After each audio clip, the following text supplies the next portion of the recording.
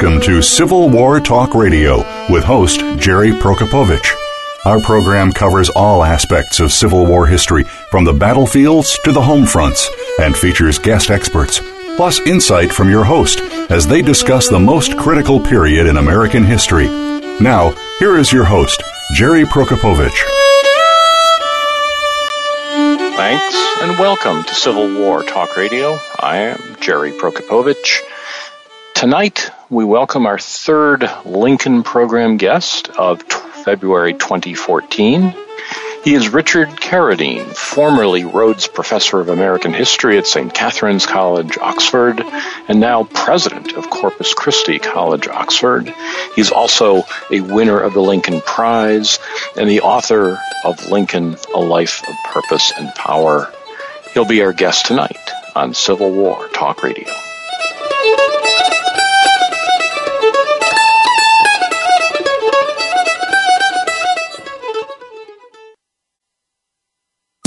Streaming live, the leader in Internet talk radio, VoiceAmerica.com.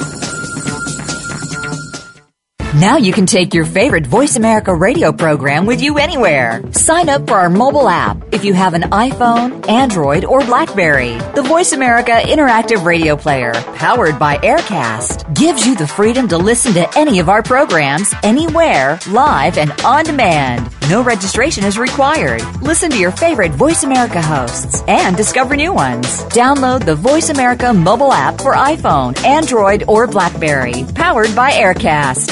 Visit the Apple iTunes App Store, BlackBerry App World, or Android Market.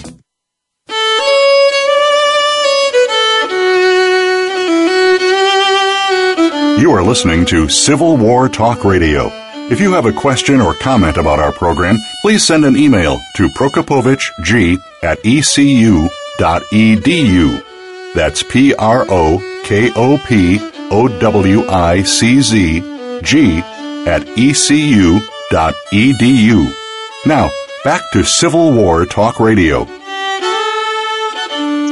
And welcome to Civil War Talk Radio. I'm Jerry Prokopovich, coming to you tonight from the third floor of the Brewster Building, back at Civil War Talk Radio World Headquarters. We did our last show from the home office in Greenville, North Carolina, because weather had shut down part of the university last week.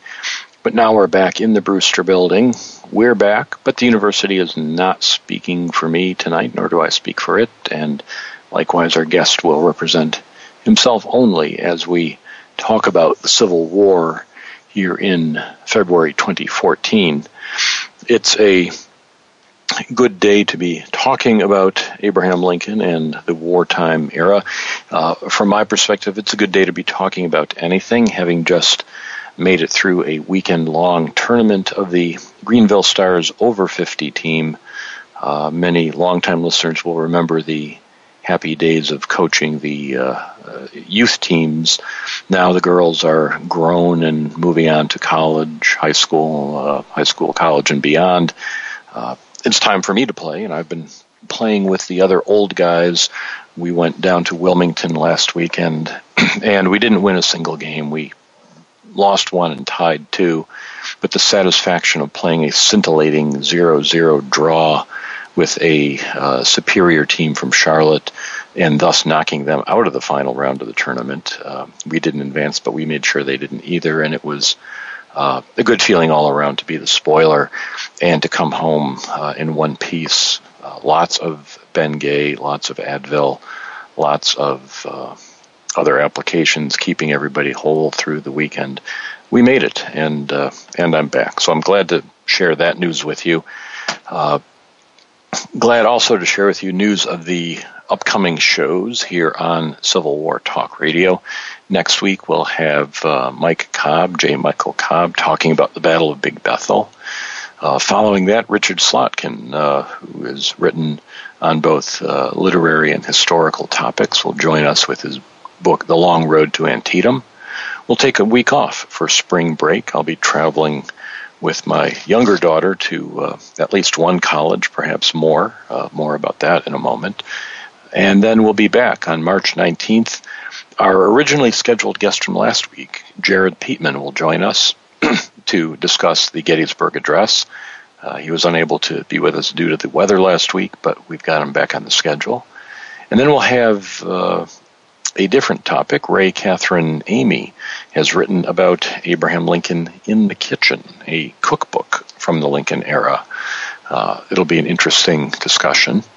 Then we get back to the Civil War proper in April. April 2nd, Robert Girardi has a book on Civil War generals, really a book by Civil War generals about other generals. You'll see what I mean when we get there. We've got a book called Spy for the Union. Mr. Recco is the author of that. Robert Connor on Gordon Granger the following week. On the 23rd, James Conroy with a book on the Hampton Roads Peace Conference. And then rounding out the month of April, Catherine Meyer with a book on nature's Civil War, an environmental history of the war in Virginia in 1861 and 62. So lots of different approaches, all coming up in the days and weeks ahead. Hope you can join us for all of those. Keep track of them, as always, at www.impedimentsofwar.org, the Civil War companion website, where Mark Gaffney keeps things in order, and where you can contribute to the show by clicking on the PayPal button, I should say, and sending money directly here, or by clicking on any of the books that you see advertised there, listed from our past guests, or future guests for that matter, and buy your books that way through Amazon. That helps the website keep in action. The PayPal donation button, not used as frequently since we ran out of books to supply you with as thank you gestures, but still the occasional support comes in and it's much appreciated. Last week I invited listeners to help select my daughter's college choice. Younger daughter's about to graduate from high school. Should she go to Chapel Hill here in North Carolina, or University of Michigan, or Miami of Ohio, Tulane University in New Orleans. And to make your vote count, I invited people to donate anywhere from $10,000 or more to help pay the tuition at any of these fine schools. And surprisingly, that offer's not been taken up yet. So there's still an opportunity for you to be the first listener to pay for Maria's schooling and get me and my wife off the hook, leave us with more than cat food for dinner for the next 4 years. But that's certainly up to you. Meanwhile, it's back to the 19th century, to the era of the Civil War, the life of Abraham Lincoln, and our guest coming to us tonight, I believe from California, although his duty station is Oxford University in England. Our guest is Richard J. Carwardine, author of Lincoln, A Life of Purpose and Power, a winner of the Lincoln Prize, and many other honors. Richard, are you there? I am, Jerry. Yes. Well, welcome to the show. Well, thank you. And you may wonder why I'm here in California, and part of the answer is to escape the terrible floods that we've had in Oxford over the last few weeks. I've exchanged the worst flooding in 250 years, for the worst drought in California history. And in order to make my coffee, when I came, I brought some water with me. How about that? You could probably sell that water, I think, on the black market there and finance your trip home. Indeed. And thank you very much for telling us about the funding problems that you're facing with your daughter. I mean, I'll see what I can do. Much appreciated. Now, you're in California. You're at the Huntington Library right now? That's right, yes. What are you working on? Well, I'm working on a short book on Lincoln's humor. I have a delightful 1-month research fellowship here, and trying to get back to being a scholar. Being a president of an Oxford college isn't quite as onerous as being a president of a college in the United States, but it's terribly difficult to get time for real scholarship. I took up my post there in January of 2010, And since then, I've managed to do a little bit of tick-over scholarship, but not very much. And my college very kindly has given me a sabbatical term. And I've agreed to do a short book for an Illinois publisher on Abraham Lincoln's sense of humor. And so I arrived just 2 or 3 days ago. I've just encountered the Huntington Library for the very first time as a research place. I've been here, lectured previously, but I've never studied and never used the library. And the collections are marvelous, and they just do so much for you as an incoming reader. I can't praise them enough. I'm a bit like a kid in a candy store at the moment. And the project is to look at Lincoln's sense of humor. I want to explore not just what made Lincoln laugh, although I think that's in itself an interesting question, but also how he used humor politically and how it damaged him politically. It wasn't always, I think the story of Lincoln's humor is often decontextualized. It's taken out of context, and Lincoln is presented rather fondly as a homespun storyteller, joke teller. It seems to me that if you put him back into context, there are benefits that Lincoln draws out of being this storyteller, this much appreciated storyteller by his friends and his cronies and by his political those who are close to him politically. But there's another story, and that is the damage that being seen as a joke teller does, particularly during wartime. And it's that I want to explore, the damage that Lincoln faces the political damage that Lincoln faces as someone who is perceived as not up to the job, a man who has to have recourse to humor and storytelling, who is seen even by some of his closest colleagues as a man who lacks seriousness when it really matters. One of the most famous examples of that would be when he visited Antietam after the battle and supposedly called for a comic song from Ward Lamon, and the cartoonists and editorialists gave him a very hard time about that. But it sounds like you're suggesting that's not unique. There are other examples. There are other examples. I think I'm just going to do something here, Jerry, that's going to stop my incoming emails on my machine here. I'm speaking on Skype, and if I close down my mailbox, that may stop. That's it. I've now done it. Yes, there are. You're absolutely right. Of course, that's the famous example, the Antietam battlefield, and this becomes an issue that the Democrats raised during the 1864 presidential campaign. Indeed, I've just been looking at Lamon's own statement as to what really happened on that occasion. He's obviously offended by the way in which the episode has been turned by the Democrats into something so sordid. But yes, there are other examples. One of the marvelous things about the electronic media these days, about the capacity to search newspapers for keywords, is to see how Lincoln, the joker, Lincoln the smutty joker, as he's frequently called by his opponents, becomes a very powerful trope, a very powerful image through 1864-65. It increasingly becomes a weapon in the Copperhead arsenal. It's difficult, of course, to know how to measure the damage that's done. My view is that it's in some ways it suggests the limits of the Democrats' arsenal of weaponry against the administration. I mean, the civil liberties, the suspension of habeas corpus, race.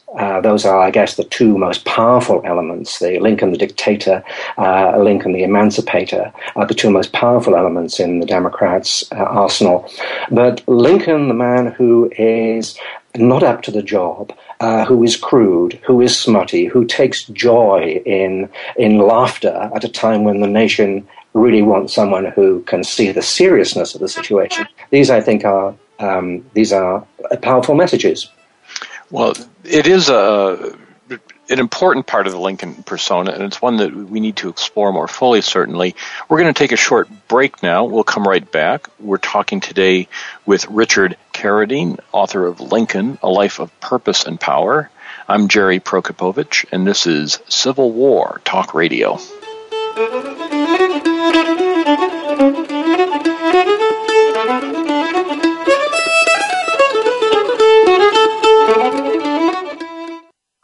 Streaming live, the leader in Internet Talk Radio, VoiceAmerica.com. Follow the Voice America Talk Radio Network on Twitter. We're at Voice America TRN. You'll get the latest fix on what's happening with our shows, this week's featured guests, and general happenings that you should know about at the Voice America Talk Radio Network. Now you don't have to miss anything when you're away from your home or office. Just go to twitter.com/Voice America TRN or follow along with us at Voice America TRN, the Voice America Talk Radio Network. We're on the cutting edge of social media. Can you keep up?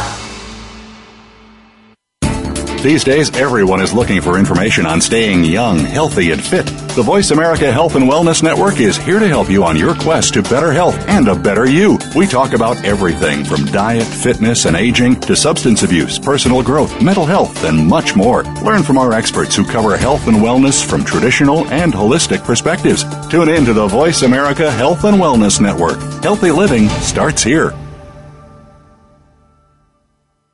Now you can take your favorite Voice America radio program with you anywhere. Sign up for our mobile app if you have an iPhone, Android, or BlackBerry. The Voice America Interactive Radio Player, powered by Aircast, gives you the freedom to listen to any of our programs, anywhere, live and on demand. No registration is required. Listen to your favorite Voice America hosts and discover new ones. Download the Voice America mobile app for iPhone, Android, or BlackBerry, powered by Aircast. Visit the Apple iTunes App Store, BlackBerry App World, or Android Market.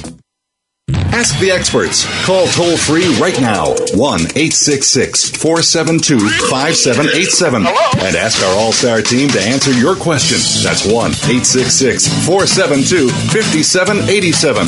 Thank you for calling. VoiceAmerica.com.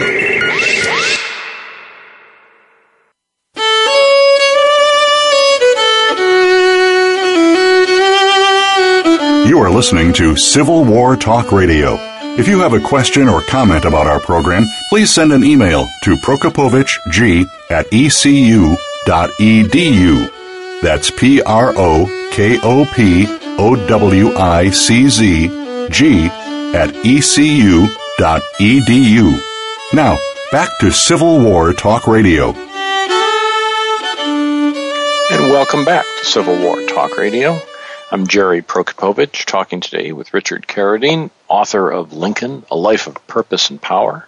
But we've been talking in the first segment about his current research project, a short book on Lincoln's humor. I'm guessing that's for the Southern Illinois University Press, the Concise Lincoln Library. Richard, is that right? That's right, Jerry, yes. That's a wonderful series of exactly what it says, concise books that focus on little bits, precise elements in the Lincoln story. I'm working up a topic for that myself and hope to join you in that series. I would be honored to be in company of some of the people. I'm not sure yet. I've got a couple ideas, but I've been in touch with the editors and we're discussing where to go. It's an ideal format for, as you well know, when you're involved in administration, there's not a lot of time to write, and the idea of a sort of manageable size chunk like that is quite appealing. Absolutely. And my interest in this began when I started looking at Lincoln's appetite for the writings of David Ross Locke, namely Petroleum v. Naseby. Mm-hmm. And just seeing that this is, and when Lincoln said of Naseby that, and he did of Locke, that for the genius to have invented Naseby and to write the paper, the Naseby Papers, which of course Lincoln deeply admired, Lincoln said for the genius to do that, he would gladly have given up the presidency. And I took me into an investigation of what it is about the Naseby papers that Lincoln so admired. It is brilliant satire. Lincoln, of course, was an unsuccessful satirist, and as a younger man, you'll recall that indeed he found himself in deep trouble, having satirized James Shields, who challenged him to a duel. And the upshot was that only at the last minute was the duel called off. Lincoln and Shields met. Lincoln, of course, was able to choose the weapons and chose medieval broadswords. Lincoln's reach was such that he felt confident that if the duel went ahead, he would have the advantage. But I think Lincoln was deeply embarrassed by that particular episode. He was also, I think, not just as a result of that, aware that satire, that the most effective satire, was not easy to do. Let me ask you a question about the duel issue. That I've always thought that when Lincoln named the broadsides, cavalry broadswords of the longest make or something to that effect, that he was in fact mocking the whole process because Shields was such a short person. It would be an absurd weapon. But other writers, Mark Neely and others, insist that Lincoln was quite serious about this. How do you read that? I don't know, but my instinct is to say that it's a joke. That it's a statement of disdain for the whole process. Exactly. But also a statement of self-preservation. If we're going to fight, I'm going to use a weapon. You're not going to be able. Go ahead. I want to be in a position where I'm not killed. Exactly. But it seems to me that Lincoln had such a dry and wry sense of humor that I find it extremely hard to believe that this was said in all earnestness or simply in earnestness. So I'm with you on this one. Now, once this book comes out, people are going to ask you this all the time when you're giving a talk or a book presentation. What's Lincoln's best story? And my experience with that is the humor requires context and doesn't carry well into the 21st century. And it's a really hard question to answer. So I'm going to ask you that. What do you find is the best Lincoln joke? Well, I think the ones I like are those which there's a very good one in your book. Did Lincoln own slaves? Now whether that really is a Lincoln story is another matter, but it's the one that you might want to tell that one in a moment, and which doesn't really depend on context at all. It's just a good story. Although I think it's the context of the jury room does add something to it. I like those stories that Lincoln told, or those jokes that he told, or those episodes that he's involved in, where he kind of twists the logic. Here's Lincoln, who we know is a Euclidean. He's read the books of Euclid. He's self-taught. He's a master logician and highly rational. And then there's something about the way in which he's able to stand logic on its head or to twist it. And there's the story, I'm sure you know it. It's one that I think Noah Brooks tells of Lincoln being on a plank road, being driven in an ambulance, and the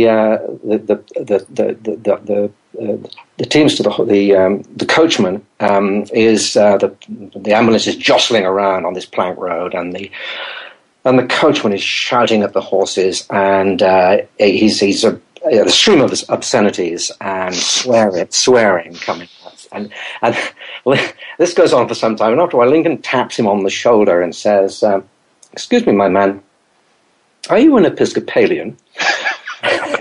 And the coachman looks rather bewildered and says, "No, Mr. President, I'm a Methodist." "Oh," said Lincoln, I thought you had to be an Episcopalian because, you see, Governor Seward is indeed a Episcopalian and indeed a church warden, and he swears like a trooper." And it's the idea that you see what I'm getting at. Yeah. Kind of logic for that, which of course is a false logic. And there are I could go on, but that's one of my favorites. That is a good one. I appreciate the invitation. I know this to tell a Lincoln story myself. I'm going to pass on it because the one you have in mind is just slightly off color, and my mother is listening this evening. All right. So I'm going. You said that once you start telling Lincoln stories, you really do have to call for the blue pencil. I mean, the ones that he told privately, I think probably don't bear recounting on radio. No. Now, let me take this back in the direction we were talking the first section. You say that Lincoln often had political difficulty because of the humor. It was used as a weapon against him. What was the worst example of this? Where did Lincoln really misjudge the audience or use humor inappropriately that you found? Now that's a good question. I don't know that there's an I can't point to an episode, and I may be overstating. I take the thrust of your question. Mm-hmm. Maybe I'm not overstating it, but it's very difficult to measure the steady drip, drip, drip in the opposition press of the claims that Lincoln is a smutty joker.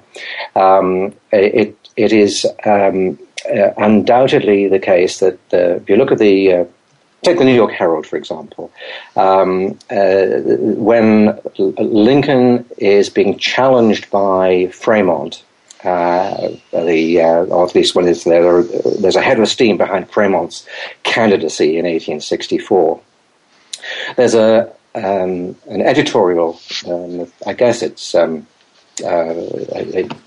Bennett editorial, mm-hmm. In the Herald, where every other sentence is Fremont is not a smutty joker. I mean, it's a column and a half editorial, and every other sentence is Fremont is not a smutty joker. So I can't point to an occasion where Lincoln is embarrassed by his telling of a story in the immediate context, but the readiness of Lincoln to use humor in situations which seem even to his friends to be the wrong place gives the fact that he does that gives material, I think, to his opponents. If you look at Sumner or you look at Stanton, I mean, both of whom, of course, they want the very best for the administration. They find it strange, putting it at its simplest and its at least strong. They found it strange that Lincoln would be willing to spend time reading from Petroleum Nasby, reading aloud to those in his company, when there are more pressing matters of state. And Sumner goes to see Lincoln in 1864 with a matter about I think in relation to a court-martial, and Lincoln spends 20 minutes before Sumner can present the business reading from Nasby. So there's a sense that the instruments of the office, that the levers of power are in the hands of someone who lacks the seriousness of purpose and the seriousness of focus to do the job well. And I don't know, I can't say that we don't have public opinion polls, but I'm willing to put my second best coat on the statement that this did Lincoln no favors. Now, you might say it only reinforced the hostility of those who were already opposed, that it didn't sway any votes. But I think it created a perception of Lincoln, an unfair perception of Lincoln, which certainly his staunch supporters, Layman amongst them, supporters felt that it was doing him damage, unfairly doing him damage. Now, when he's reading that story to Charles Sumner and just sort of holding him at bay for 20 minutes, I've always had the sense that he knew how much the elite Sumner had no use for this, and he was almost demonstrating his power. I am the president, and if I choose to do this, you'll stand there and listen. The two of them always had a sort of unspoken contest, and Lincoln always wins. But Lincoln, if that's the case, then that's an example of Lincoln using his humor instrumentally, which is, as you said in their first segment, is how he's often portrayed by biographers, and certainly how he was portrayed in the Lincoln movie, where his storytelling is always on point, and as much as it frustrates Stanton or someone else, the viewer can tell that's a good story. I understand where he's going with it. Do you think the movie got Lincoln right as a storyteller? Yes, and I think, but I can just come back to your point there about power, about control, and about authority. I couldn't agree more that Lincoln does use his humor, does use the storytelling as a way of imposing himself. I think also that eliciting laughter is in itself a statement of power. It's an affirmation of one's authority. So yes, I agree with you on that.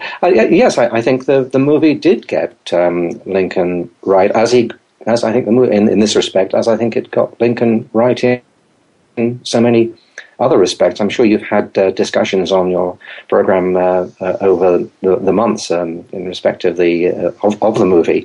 The movie had when it was released in the UK, had a good airing and was well received. I had many people ask me, well, is this a great movie? Is it a good movie? Does it represent Lincoln well? And the answer was, well, I think this is perhaps not, this is faint praise, but I said it's the best movie we've had on Abraham Lincoln, which perhaps isn't saying may not in itself seem to be saying very much, but I think actually I do mean that very positively. I think I think the movie did do something that very few Civil War movies have done, which is to show that for Lincoln, emancipation mattered, and the war was actually about slavery and emancipation.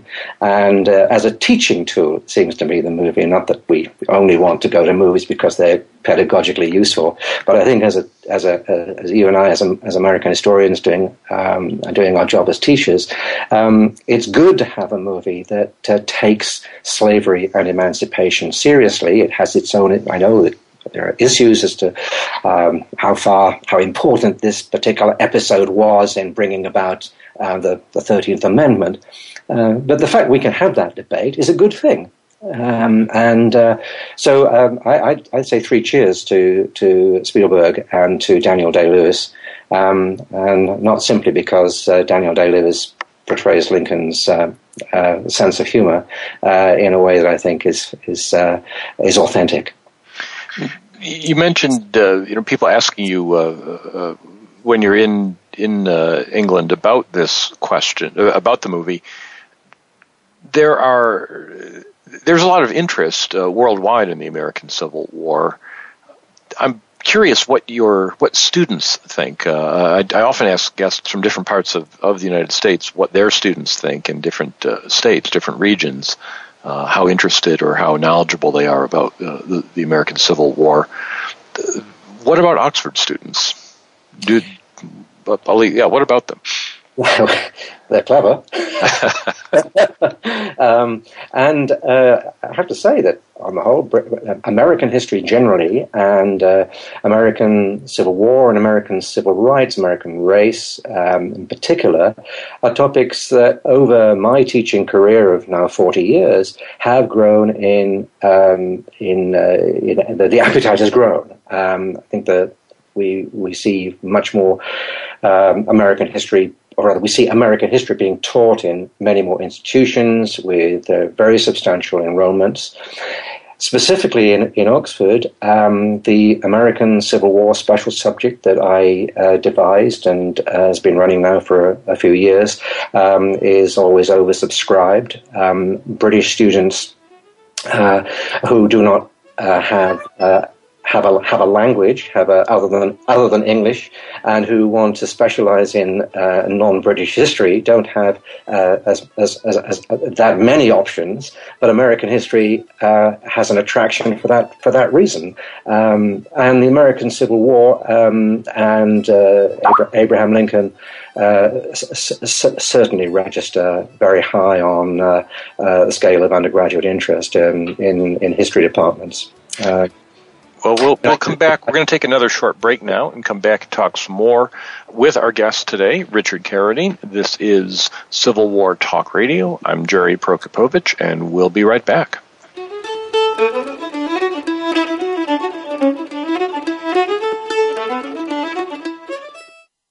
Streaming live, the leader in Internet Talk Radio, VoiceAmerica.com.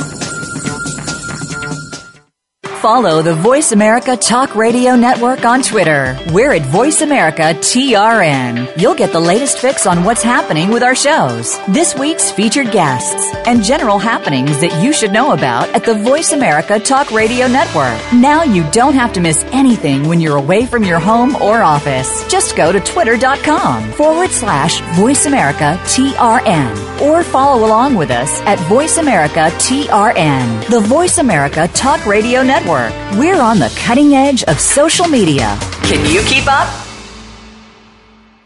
Now you can take your favorite Voice America radio program with you anywhere. Sign up for our mobile app if you have an iPhone, Android, or BlackBerry. The Voice America interactive radio player, powered by Aircast, gives you the freedom to listen to any of our programs anywhere, live and on demand. No registration is required. Listen to your favorite Voice America hosts and discover new ones. Download the Voice America mobile app for iPhone, Android, or BlackBerry, powered by Aircast. Visit the Apple iTunes App Store, BlackBerry App World, or Android Market. Stimulating talk. It gets those synapses in the brain firing really fast. All the time. The #1 Internet talk station where your opinion counts. VoiceAmerica.com.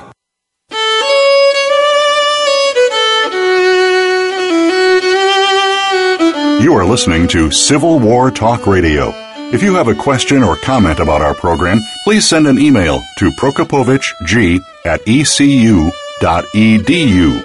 That's PROKOPOWICZ@ecu.edu. Now, back to Civil War Talk Radio. And welcome back to Civil War Talk Radio. I'm Jerry Prokopovich, talking today with Richard Carwardine, author of Lincoln, A Life of Purpose and Power, also working on a forthcoming book about Lincoln's use of humor for the Concise Lincoln Library series at Southern Illinois University Press. And we've been talking about Lincoln's use of humor and how it served as both a useful device, but also could be a political liability at times. I want to change gears a little bit, Richard, and talk about your earlier work, which, as I noted, won the Lincoln Prize. The Lincoln Prize was just announced for this year in the last few weeks, and Martin Johnson, our guest a few weeks ago, shares it with Alan Gelzo, who was to have been our guest a few weeks ago, but we had a little mix-up there, and eventually perhaps we'll get Alan back on, but I'll have to have him actually in the room with me, handcuffed, before lest he miss the show again.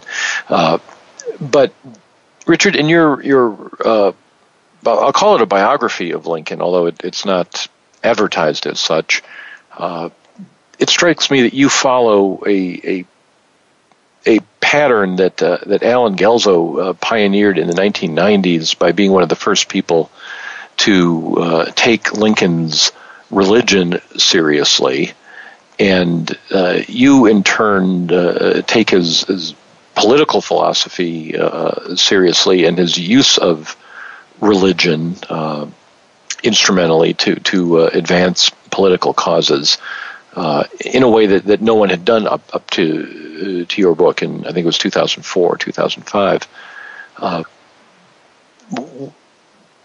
that seems like that ties in with what we've talked about thus far. Lincoln as a humorist, a smutty joker, not someone who would appeal to religious figures. But you argued very strongly that Lincoln was extremely good at appealing to the Northern clergy during the war and speaking to them in a language they could understand.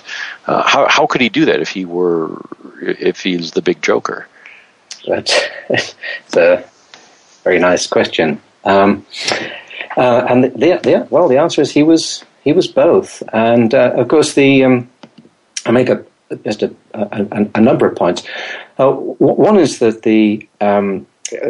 publicly, of course, during the Civil War, Lincoln does become more serious. He, in fact, through the 1850s as well as the 1860s, Lincoln ceases to be, in public, the speaker who relies on stories and on jokes. There are a number of occasions where Lincoln, with his reputation for being humorous, for being someone who you want to listen to because he's funny, disappoints his audience. That happens from 1854, 55, 56, through the late 50s and into the war. And a number of commentators who know Lincoln well say Lincoln has become a more serious person, a more serious speaker. So I think the reputation as the storyteller and as the joke teller is a legacy of an earlier era. This is not to say that he doesn't use storytelling and indeed joke telling in private as president in situations where he can make a point powerfully, where he can seek release. But the public side of Lincoln is what I was talking about in Lincoln, Life of Purpose and Power, in respect of Lincoln's communication skills and his use of the office to reach out as president through churches, through the political party, and through the army to reach opinion formers in the home front. I do take Lincoln's religion seriously. I think we have difficulties in fathoming precisely where he stands in terms of his spirituality in wartime. It's clear that, to me at least, that Lincoln's over the course of Lincoln's life, his adult life, he moves from, as a young man, being what one might call a deist, someone who quite probably did declare that Christ was not a divine figure, that Christ, as one of his colleagues said, Christ was a bastard, to use his language, literally illegitimate child, and questioned the divinity, the inspiration, I should say, of the Bible. From there, in the 1830s, Lincoln is on a course that leads him by during the 1860s as president to a person who sees a divine intervention in human affairs. Lincoln's providence, and he frequently refers to providence and to the Almighty and to Almighty God, to our Maker, during the Civil War. Lincoln's providence, Lincoln's Almighty, is a figure, a God who intervenes in human affairs. This is not where Lincoln was in the 1830s. The experience of war certainly compels Lincoln to ask questions about fundamentals, about the direction of events, about the direction of history. And I have no doubt at all, from the diary entries of Orville Browning, of Salmon Chase, of Gideon Wells, that Lincoln surprises them on occasions with his willingness to speak of the Union's relationship to the Almighty and the Almighty's role in the events of the Union.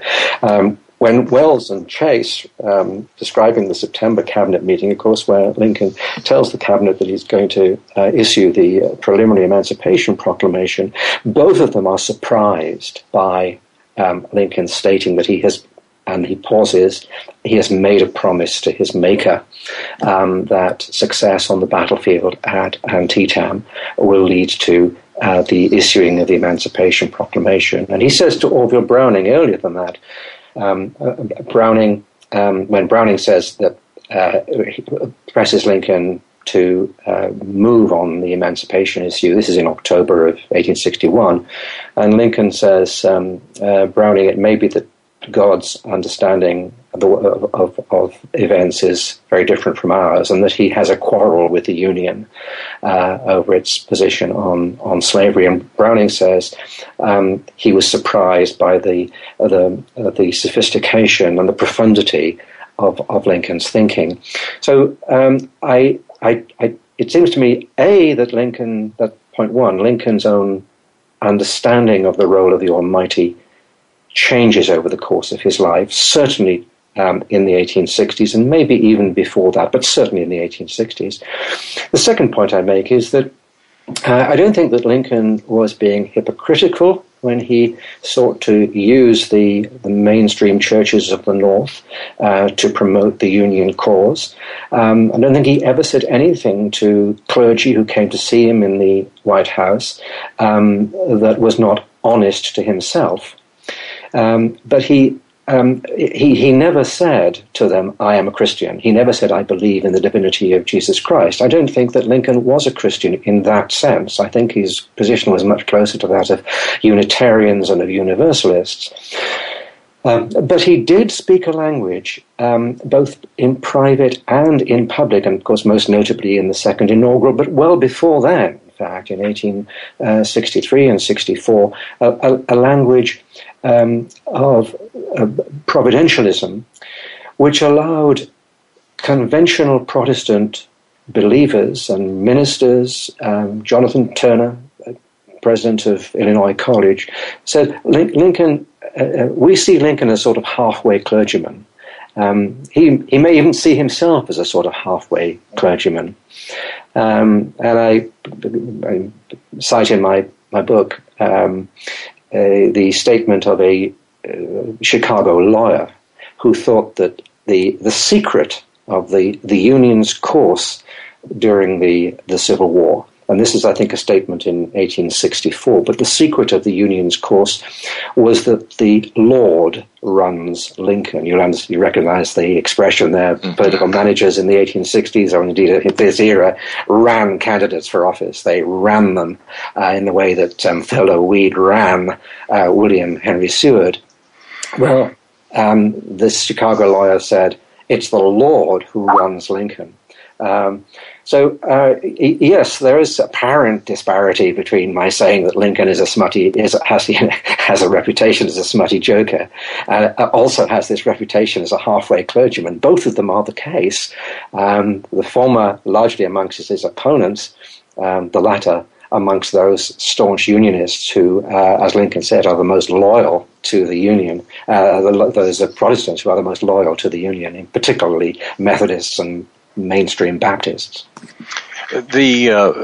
His familiarity with the Bible certainly helped him in that regard, that he could speak in biblical metaphors and quotations and cadences that would resonate with the clergy and with the church-going northern public. But as you say, he himself did not belong to a church, certainly, and that ability to appeal to a church constituency without being a member is quite remarkable. Yes, I suppose one needs to draw the distinction between church membership and church attendance. Mm-hmm. And of course, he was a regular attender at the New York Avenue Presbyterian Church during the war, much more of a regular attender than he had been in the Presbyterian Church in Springfield during the 1850s. Let's not assume that there is no personal, institutional connection on the part of Lincoln with the churches.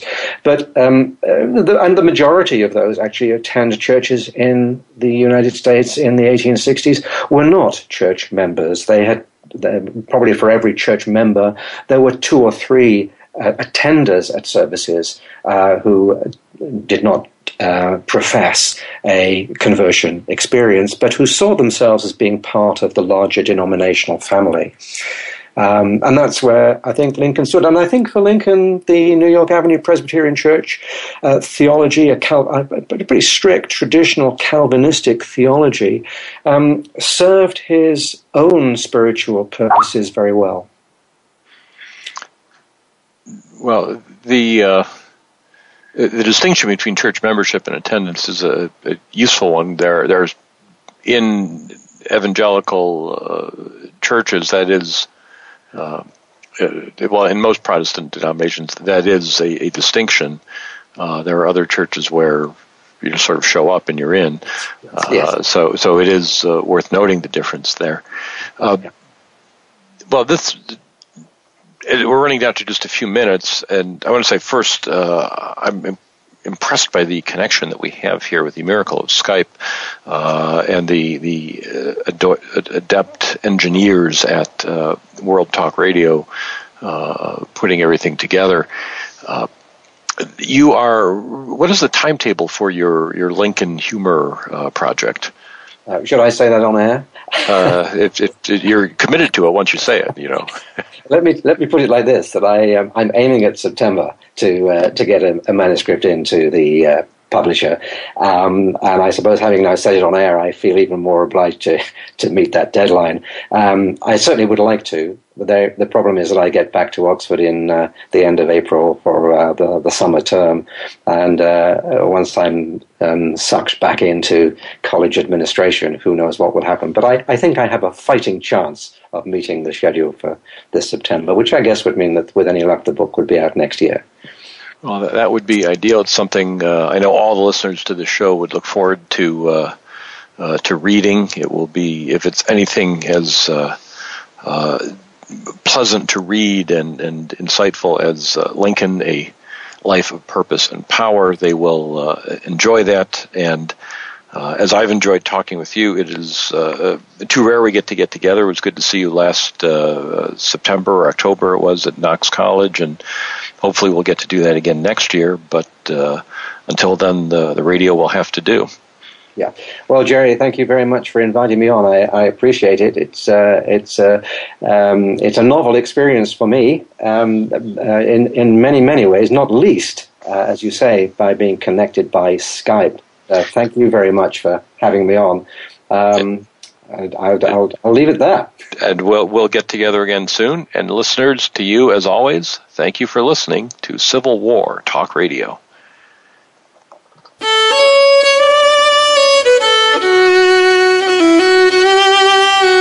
Thank you for embarking on a part of American history this week. Civil War Talk Radio with Jerry Prokopovich can be heard live every Wednesday at 4 p.m. Pacific Time, 7 p.m. Eastern Time on the Voice America Variety Channel. Have a good week.